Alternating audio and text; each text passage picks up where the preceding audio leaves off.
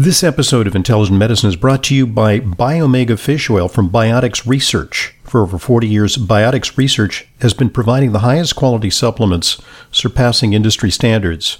Biomega Fish Oil contains therapeutic doses of vital omega-3s in the triglyceride form, which is highly bioavailable.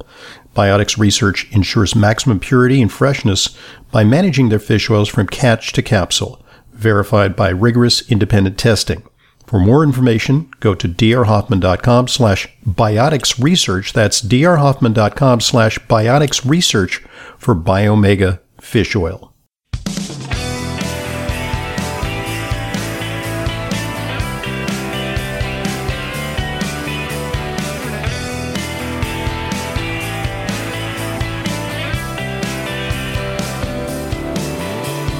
Welcome to Intelligent Medicine. I am Leyla Mutin, your host. I am a registered dietitian nutritionist. I have a master's degree in nutrition and exercise. If you'd like to make an appointment with me, call the office 212-779-1744.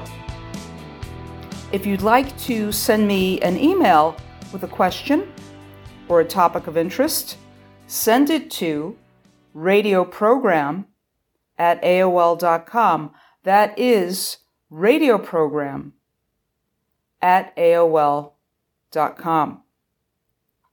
Now, we know here in America that heart disease is the number one cause of illness and death, pretty much. Now, there are many things that contribute to that heart disease, sedentary lifestyle, poor diet, but depressed mood and exhaustion. Who hasn't felt that? Especially this past year, right?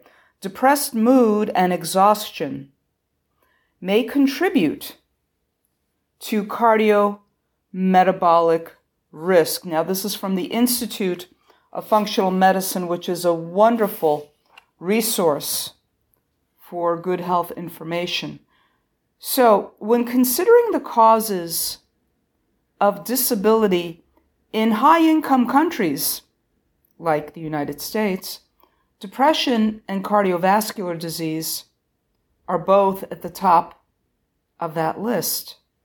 The connection between cardiovascular disease and depression is well established, but our understanding about the bidirectional nature of that relationship, namely how mental health impacts cardiovascular risk, is only in its early stages.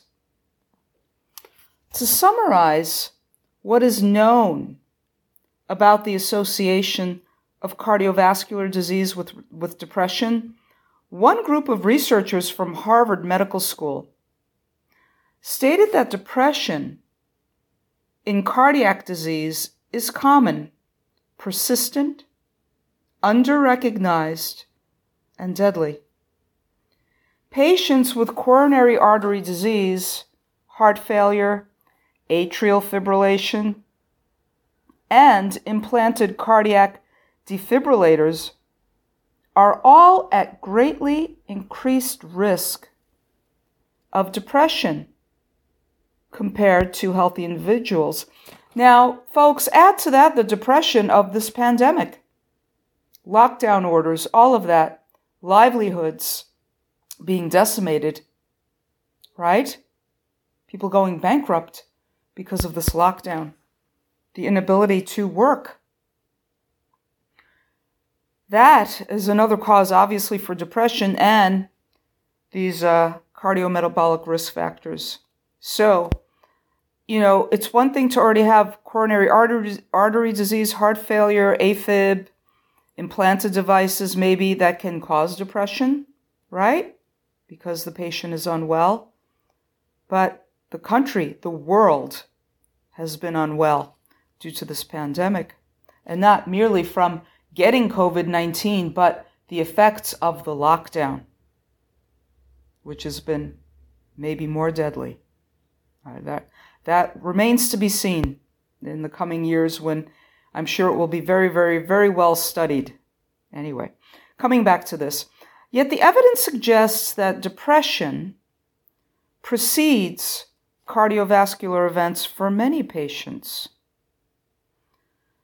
To round up some of that research, in one study, major depression preceded acute coronary syndrome by more than 30 days in 53% of patients. So often you hear, in the news of people who have a heart attack or something happens, and what preceded it? Terrible news, anything, to cause depression, anxiety, that type of a thing. Trauma, it's a trauma, right? And in another study, nearly 50% of patients had thoughts that life was not worth living 2 weeks before hospitalization for a cardiac condition. Think about that. Yeah. A meta-analysis concluded that whether pre or post cardiac event, depression is prevalent among coronary heart disease patients and is, quote, whether it's for their cardiac or mental health, screening and treating patients for depression can improve quality of life. It may also enhance the therapeutic partnership and improve adherence to recommendations, along with improving long-term quality of life. So we as practitioners need to be looking out for that. I, as a nutritionist, part of my screening is to also determine if somebody is struggling with weight issues. I'm talking about overweight, not underweight necessarily.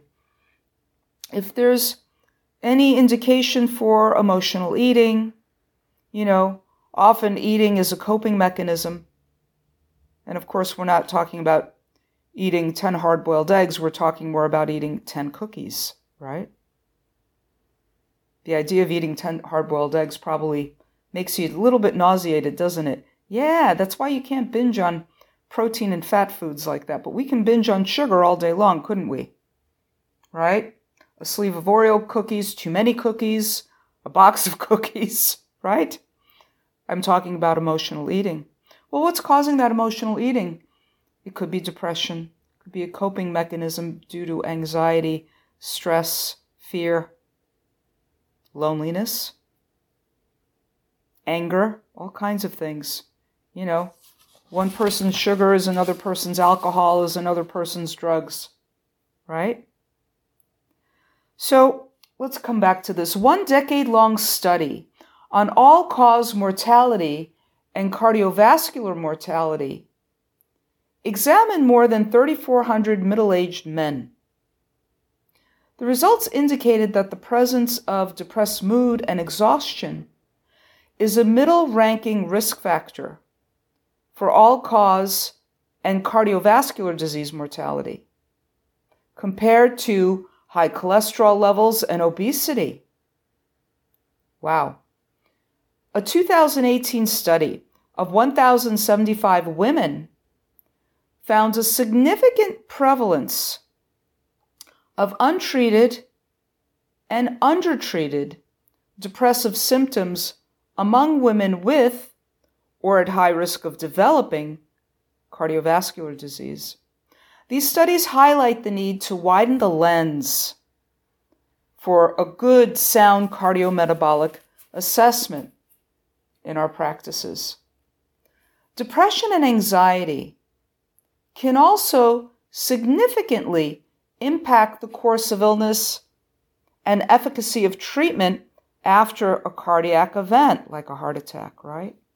For instance, analyses have revealed that patients with comorbid depression after a heart attack have a 3-fold increased risk of death.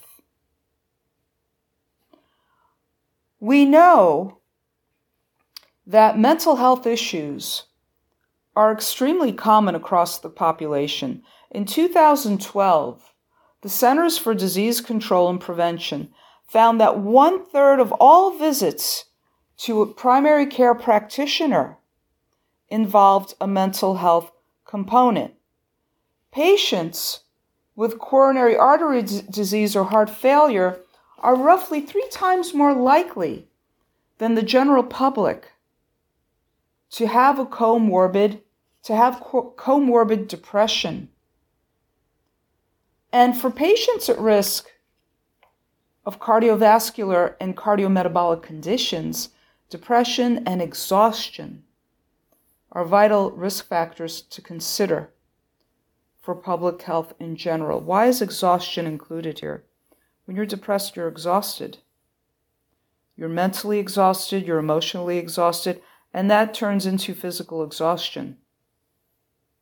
You don't have the stamina to get up and exercise, to get up and cook yourself a nourishing meal, to go on with your daily activities.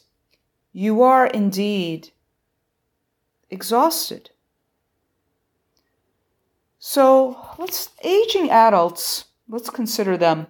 Statistically, older adults are more likely than those under 60 years of age to have depression and seek treatment from primary care providers. And depression may be especially common in long-term care settings with a prevalence of 29% compared with 19% in the general population. And furthermore, the likelihood of depression increases with each comorbid condition. Think about it. Are you happy to be diagnosed with a medical condition? Of course not. And where do we see most of these conditions diagnosed? In an older population. They have had a longer life to accumulate toxins. They have had their increasing years to feel the brunt of maybe poor lifestyle choices over so many decades, right? Maybe smoking, maybe obesity, poor diet. I mean, who's happy about being diagnosed with a medical condition? I can think of one instance, actually, where you might be happy, is if you've suffered with symptoms that are not identified with any specific condition or disease, and no doctor has been able to diagnose you, that has to be absolutely frustrating and frightening. Whereas then when you finally get a diagnosis of something concrete, and yes, we know what's wrong with you, and yes, we will know how to treat you, that would be a happy moment, wouldn't it? It kind of reminds me of the time when chronic fatigue syndrome kind of evolved or came about. I think this was in the 1990s, if I'm recalling correctly. I think it was the 1990s. Chronic fatigue syndrome. Why all that fatigue in these certain points of the bodies where there are body aches, shoulders, neck, other points, other areas of the body where there are body aches. So you would then, in that case, if you've not been diagnosed, you're seeking help. And of course, when you seek help, how do you treat something you don't know when you don't know what that is? How would you treat it, right? So, researchers report that perceptions of time pressure or of more difficult patients both tend to reduce the likelihood of physicians screening for depression in this population. Think about it. We're talking about primary care now. We're not talking necessarily of a practice that Dr. Hoffman has, where he devotes the time to uncover the antecedents, not just go down a checklist of symptoms, but to look behind it, to look for the cause, which is a tenet of integrative and functional medicine for medical doctors, and in nutrition for nutritionists like myself. We're always looking for what happened preceding the onset of symptoms, what is the diagnosis, what might be a differential diagnosis. And what happened before is often an event. And it could be an event that leads to depression that then leads to all these other things, right?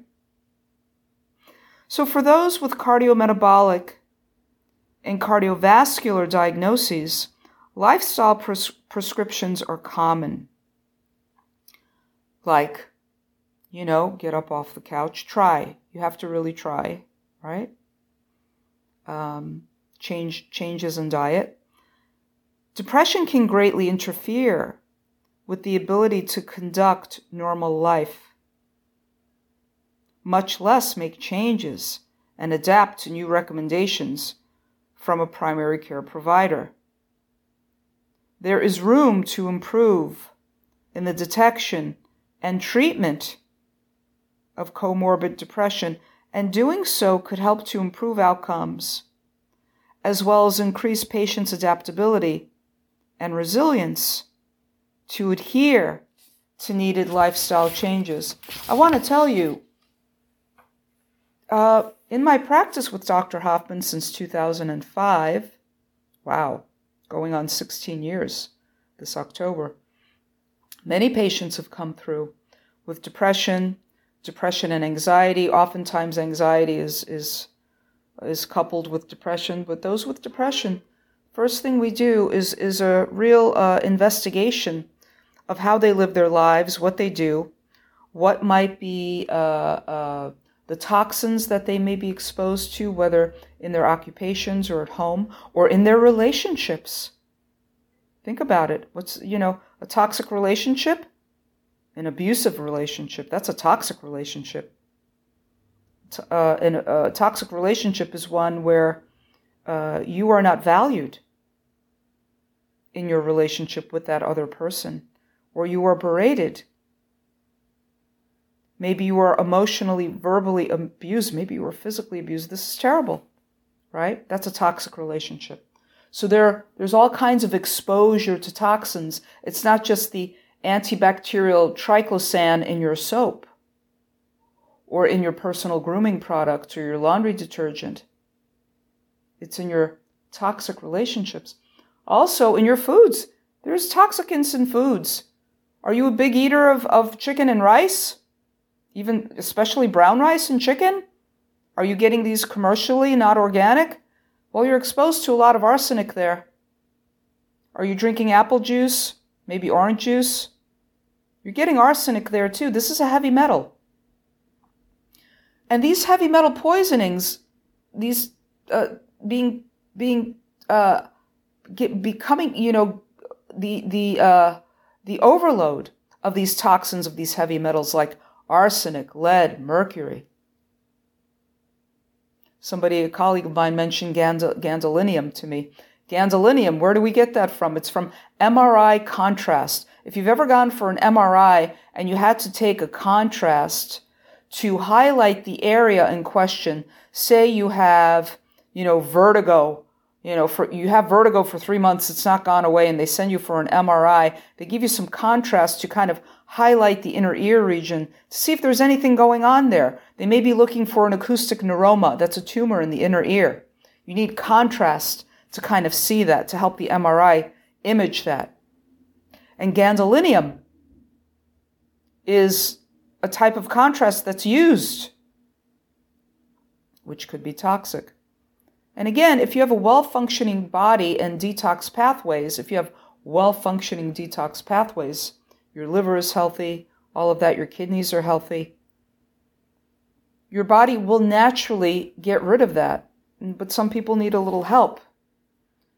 So, other causes of depression, listen, if you're eating a poor diet, if you're eating sugar, if you're eating additives, preservatives, if you're a carbohydrate junkie, you could be on this high blood sugar, low blood sugar, it's called unstable blood sugar and hypoglycemia bandwagon. If you know what true hypoglycemia feels like, it doesn't feel good. It could feel quite awful. And it could feel like depression, and it could feel like anxiety, and it could feel like exhaustion, all of the above. And this unstable blood sugar sends the body, it does tip off an alarm system in the body where then inflammation is present. And that has everything to do with risk of cardiovascular disease. All right? So there are many ways to look at or approach depression. The toxins in our environment, our outlook. Why is that outlook there? Is it a result of your upbringing? Maybe psychotherapy is appropriate. I'm not the first one to leap to an antidepressant, but let me also say, I've met patients who, taking the right antidepressant, change their world for the better. I'm not anti-medicine. I am pro what works for the patient that is not harming them. And if that means a combination of medicine and nutrition, often that can lead to the most successful outcome, I'm all for it. I'm all for the patient getting well and feeling great and leading a healthy life, not being depressed, taking away a risk factor for heart disease. Very, very important, right? So, again, I invite your questions, topics of interest. You can email me to radioprogram@aol.com. That's radioprogram@aol.com. And I want to thank you for joining me on another edition of Leyla Weighs In here on Intelligent Medicine. This is Leyla Muden, RD. I see patients regularly, along with Dr. Hoffman. If you require a nutrition consult with me but live out of town, there's no need to travel to New York City. I have telephone consultations with clients from all over the country.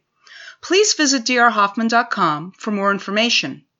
And to set up an appointment, call 212-779-1744. That's 212-779-1744. I look forward to being a collaborator in your healthcare.